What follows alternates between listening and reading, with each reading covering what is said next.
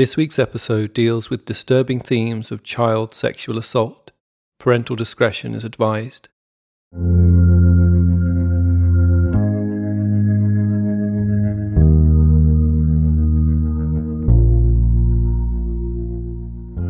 You're listening to the third and final part of Unexplained, Season 6, Episode 25, Once There Was a Way.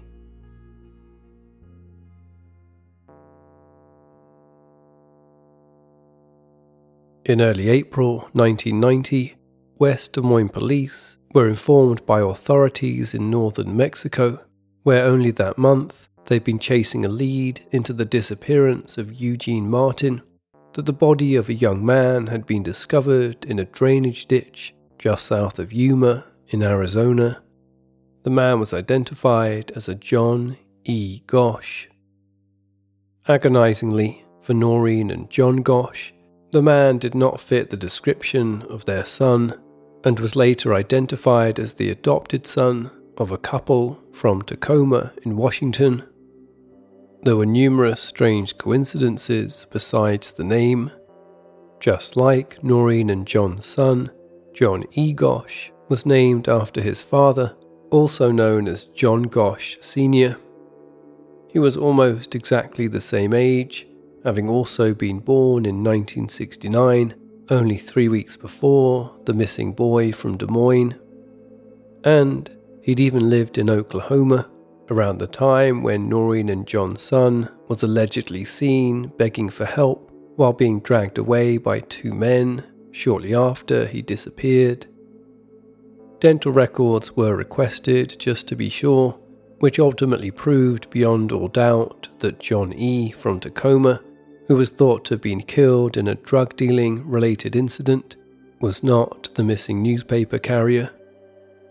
For Noreen and John, it was yet another hideously cruel twist to their unending nightmare, and one that left them unwilling to invite any more false hope into their lives. So when the following year, former Nebraska State Senator John DeCamp called them up, claiming he had some vital information he thought they might want to know, it's not surprising they were a little apprehensive about it. As detailed in Part 2, John DeCamp was a vocal supporter of the numerous claims of child abuse made against the then chief executive of the Franklin Credit Union in Omaha, Nebraska, Lawrence E. King. King was found guilty of embezzling tens of millions of dollars from the credit union, but had also been accused of funneling some of that money into the running of a child prostitution ring, among other unproven allegations.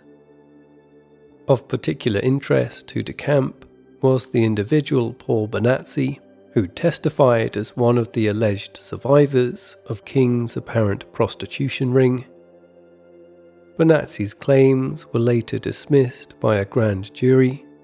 As DeCamp explained it to Noreen and John Gosch, however, there was much more to the case than had been revealed in the press, the most pertinent part being that Bonazzi had not only apparently been abused, but had also been coerced into recruiting other children into the abuse ring too. One of these children, he apparently told DeCamp, had been Johnny Gosch.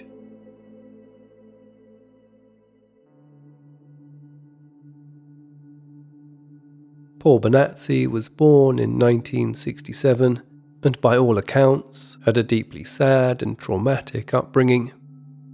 Growing up in difficult circumstances, he is thought to have first suffered sexual abuse at the age of 6. In 1990, Gary Caradori, the lead investigator hired by the Nebraska state government's committee set up to run their own investigation into Lawrence King, got a tip-off about Bonazzi and arranged to interview him.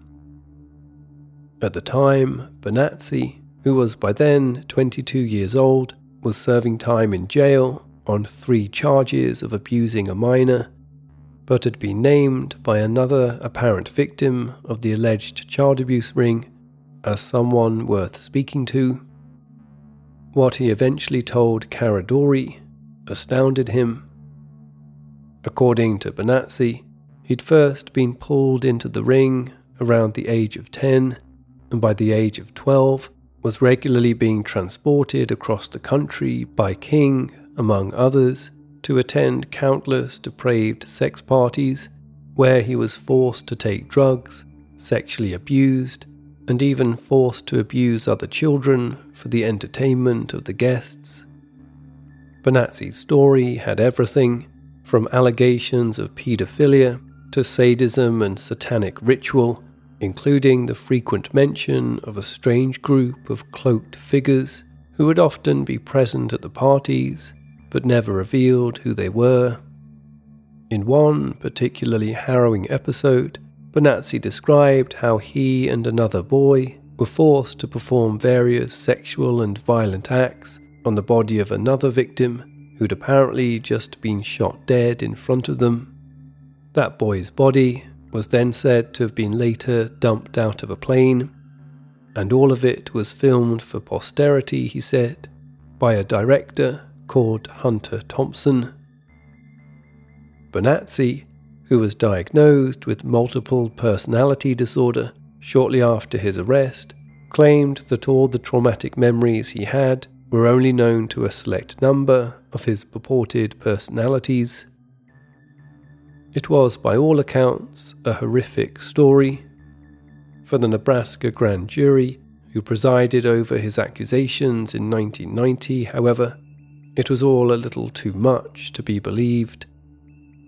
In the end, they ruled that, although he'd undoubtedly been a victim of sexual abuse at some time in his life, there was zero evidence to prove he'd been abused by anyone related to the Franklin Credit Union scandal, nor in the manner in which he alleged.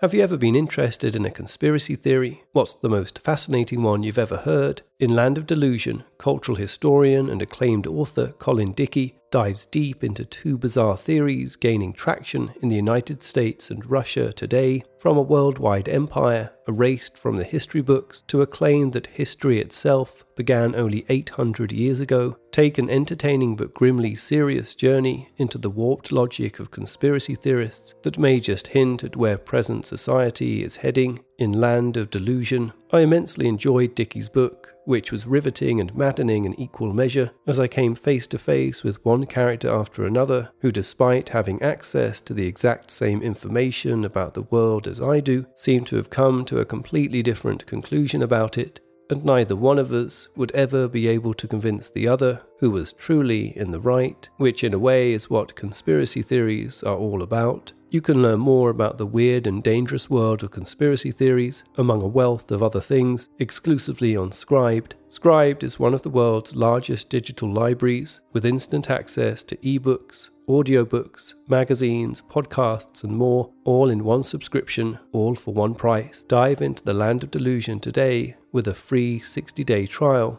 at try.scribd.com/unexplained. That's try.scribd.com/unexplained to start with a free 60-day trial.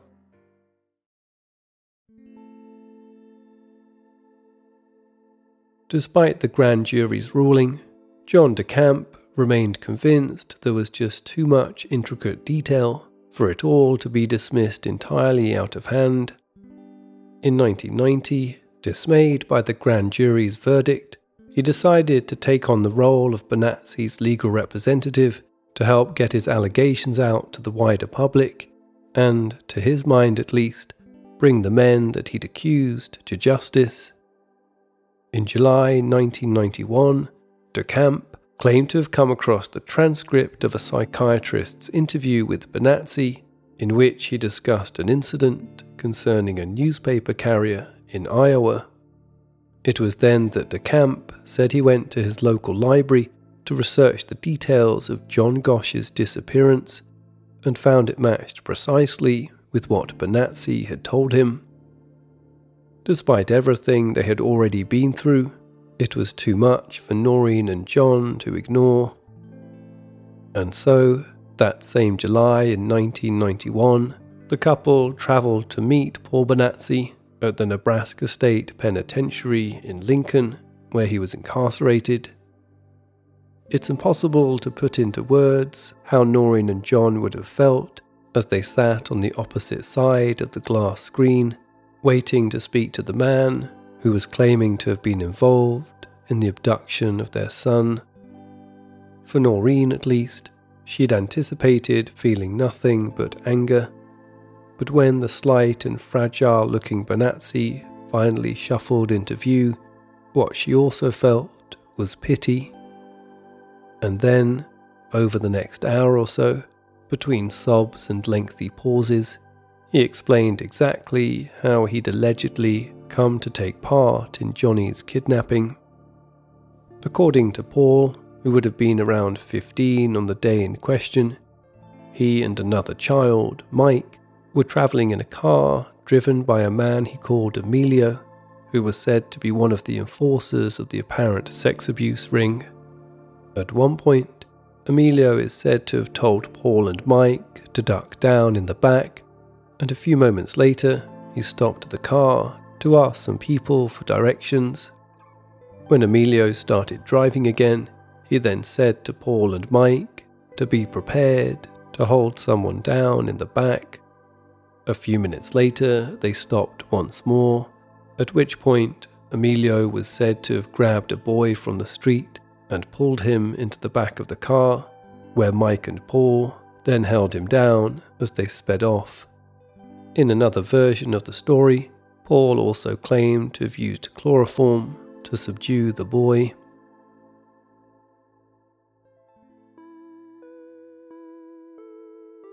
As Noreen and John struggled with the thought of it all, they pressed Paul to say more about their son, looking for any irrefutable evidence that he was telling them the truth. Bonazzi is then said to have successfully described various markings on Johnny Gosch's body. Although much of it was publicly available information, according to Johnny's parents, one scar that Paul mentioned on Johnny's tongue, which he'd injured in a fall as a young boy, had not been mentioned before. He also said that Johnny once told him about how his mother taught him yoga. Noreen, who was a yoga teacher, was dumbfounded, since that also had never been disclosed to the press before. As the Gosches said in an Omaha World Herald article a few days later, there was no doubt that Bonazzi knew some incredible things, and by the end of their time together, Noreen and John had little doubt also that Bonazzi was telling the truth. Not long after their meeting, John DeCamp hired private investigator Roy Stevens to look deeper into Bonazzi's claims. Stevens, the founder of an organization called the Missing Children's Foundation, had achieved some notoriety the year before after getting involved in the case of 9-year-old Jill Cutzel from Norfolk, Nebraska, who disappeared while en route to her babysitter's house.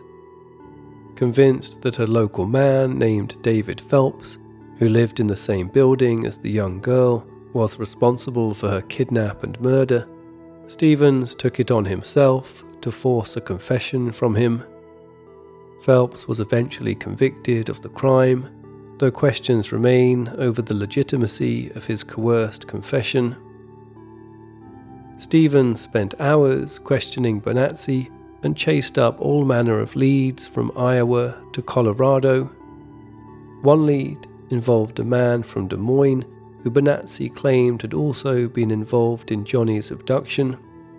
This man is said to have been an individual that the Gosches had been suspicious of for some time, but nothing ever came of it.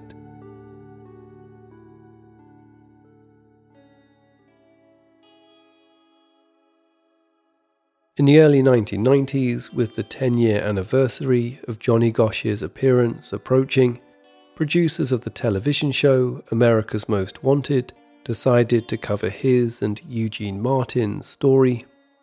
The show, which first aired in 1988, for those who aren't familiar with it, ran profiles of fugitives wanted in connection with major crimes, and encouraged viewers to call in with any information that might lead to their capture.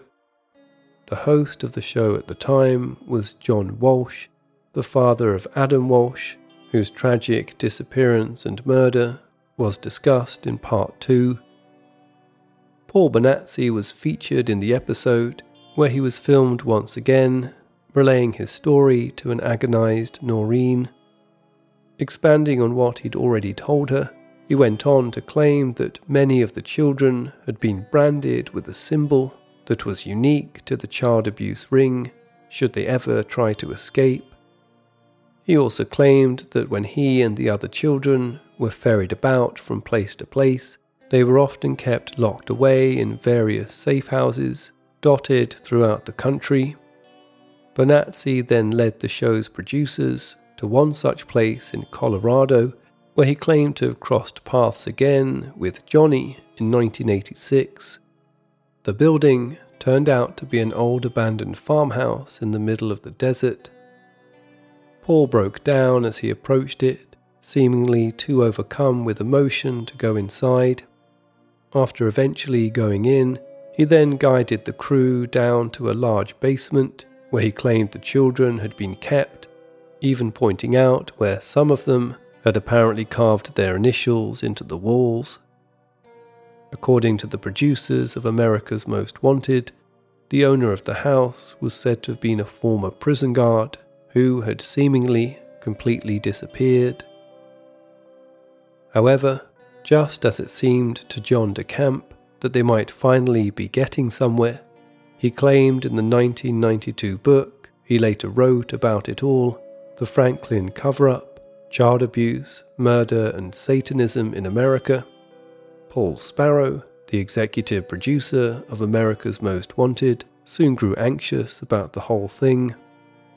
According to DeCamp, Sparrow had been told by the FBI that they were not willing to assist the show with the story, with the implication being that they were unhappy about where the story was leading. Since the show benefited hugely from a close relationship with the FBI, Sparrow didn't want to force the issue and decided to pull back on the alleged Paul Benazzi connection. Sparrow later said that Johnny Gosch and Eugene Martin's case were the ones that haunted him more than any other.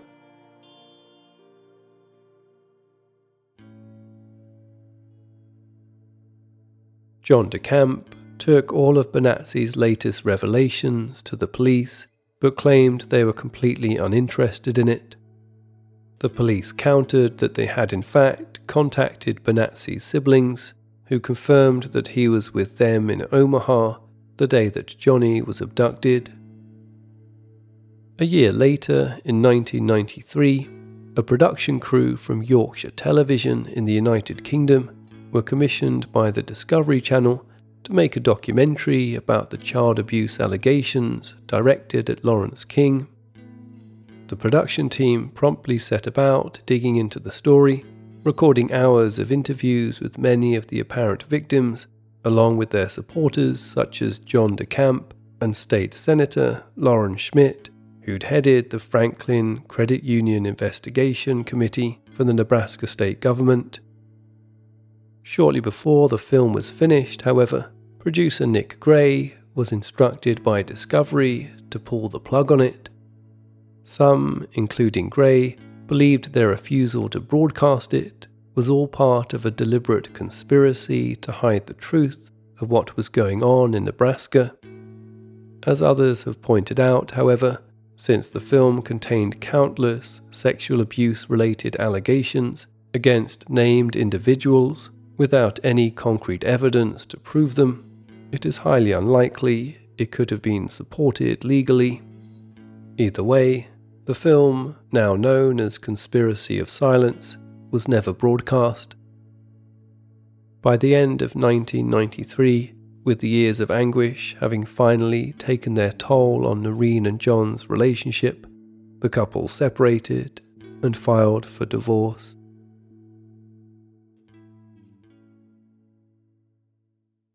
Best Fiends is a new fun-packed, free-to-download mobile game with thousands of exciting levels for new adventures every time you play. With its band of cute creature heroes, match and solve thousands of fun puzzles as you take down your sluggy enemies and blast your way to the top of Mount Boom. I've just today made it through to the big brawl, level 120, but it's proving a little harder than I'd expected. If only Vincent would start pulling his weight, I might find a way to crack it.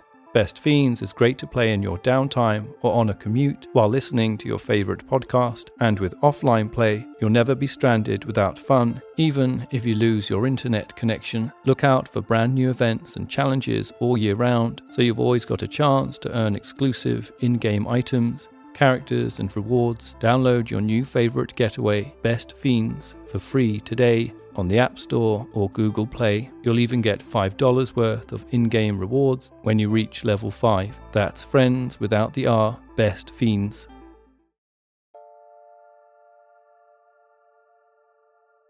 In 1999, Paul Benazzi, represented by John DeCamp, finally succeeded in bringing a civil lawsuit against Lawrence E. King, in which he accused him of continually subjecting him to repeated sexual assaults, false imprisonments, infliction of extreme emotional distress, organized and directed satanic rituals, as well as forcing him to scavenge for children to be a part of King's sexual abuse and pornography ring, and forcing him to engage in numerous masochistic orgies with other minor children.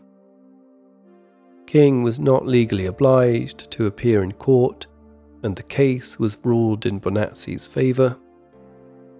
It is sometimes stated that Benazzi won this case and was awarded $1 million in damages. In truth, however, in what is known in legal parlance as a default judgment, this ruling, which was handed down by District Judge Warren Urbam, was merely an automatic ruling which occurs whenever the accused party fails to engage with the suit. Benazzi ultimately received none of the money that was awarded to him, likely due to King's legal representatives later arguing successfully that the case and its judgment should be annulled. More interesting, however, was the testimony that Noreen Gosch delivered at the trial. Having been asked to speak in support of Paul Benazzi's claims, Noreen made the stunning revelation that she had good reason to believe Benazzi's story because her son Johnny had confirmed it to her. With the court collectively shocked by this admission, Noreen went on to explain exactly what had happened. Back in March 1997, at around 2:30 a.m, she claimed she was awoken by an insistent knocking at her front door. When she finally got up to open it, she found two sheepish-looking young men on her doorstep, one of whom introduced himself as Johnny, her son. In a state of shock, Noreen invited the two men inside, where the apparent Johnny, who would have been 27 at the time, proceeded to tell her about everything that had happened to him, confirming that he had indeed been kidnapped and indoctrinated into a child sex abuse and pornography ring. The two men had since escaped together and were in hiding, living at an undisclosed location somewhere else in the country. Noreen then claimed that she offered to call the police immediately, but Johnny had begged her not to, saying that their lives would be in danger if anyone from the ring ever found out where they were. Before Noreen even made it home from court, her testimony was all over the news, and everyone seemed to have an opinion on it. How on earth had she kept that a secret, they asked, and why hadn't she alerted the police or done more to make her son stay? For Noreen, however, it was simple. Johnny had asked her not to tell anyone, and so she didn't. Noreen's ex-husband, John Gosch Sr., who, unlike Noreen, had by then begun to reevaluate Paul Benazzi's possible involvement in the case, later stated that he was unconvinced by Noreen's story.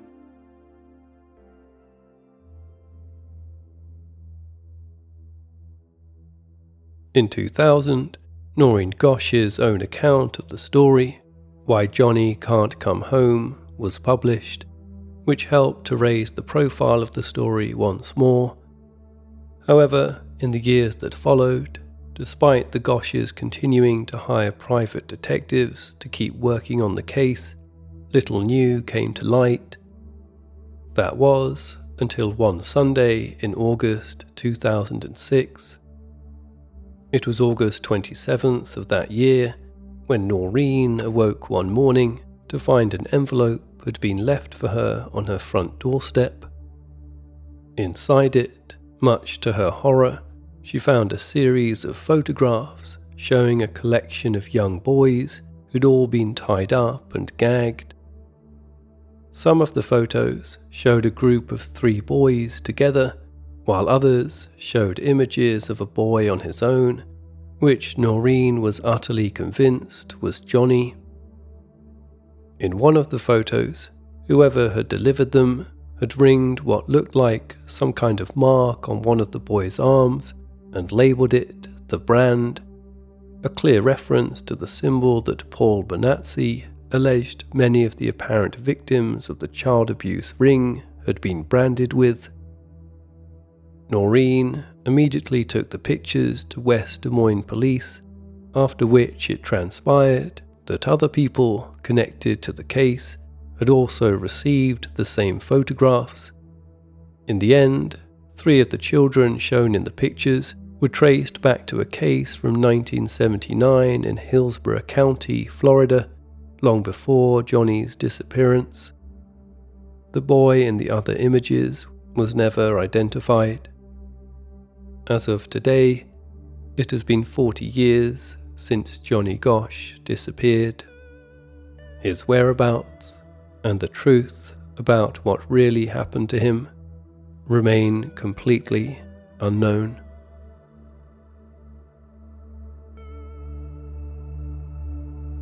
If you enjoy Unexplained and would like to help support us, you can now do so via Patreon. To receive access to ad-free episodes, just go to patreon.com/unexplainedpod to sign up. Unexplained the book and audiobook, featuring 10 stories that have never before been covered on the show, is now available to buy worldwide. You can purchase through Amazon, Barnes & Noble, and Waterstones, among other bookstores. All elements of Unexplained, including the show's music, are produced by me, Richard McLean Smith. Please subscribe and rate the show wherever you listen to podcasts, and feel free to get in touch with any thoughts or ideas regarding the stories you've heard on the show. Perhaps you have an explanation of your own you'd like to share. You can reach us online at unexplainedpodcast.com or Twitter at unexplainedpod and Facebook at facebook.com/unexplainedpodcast.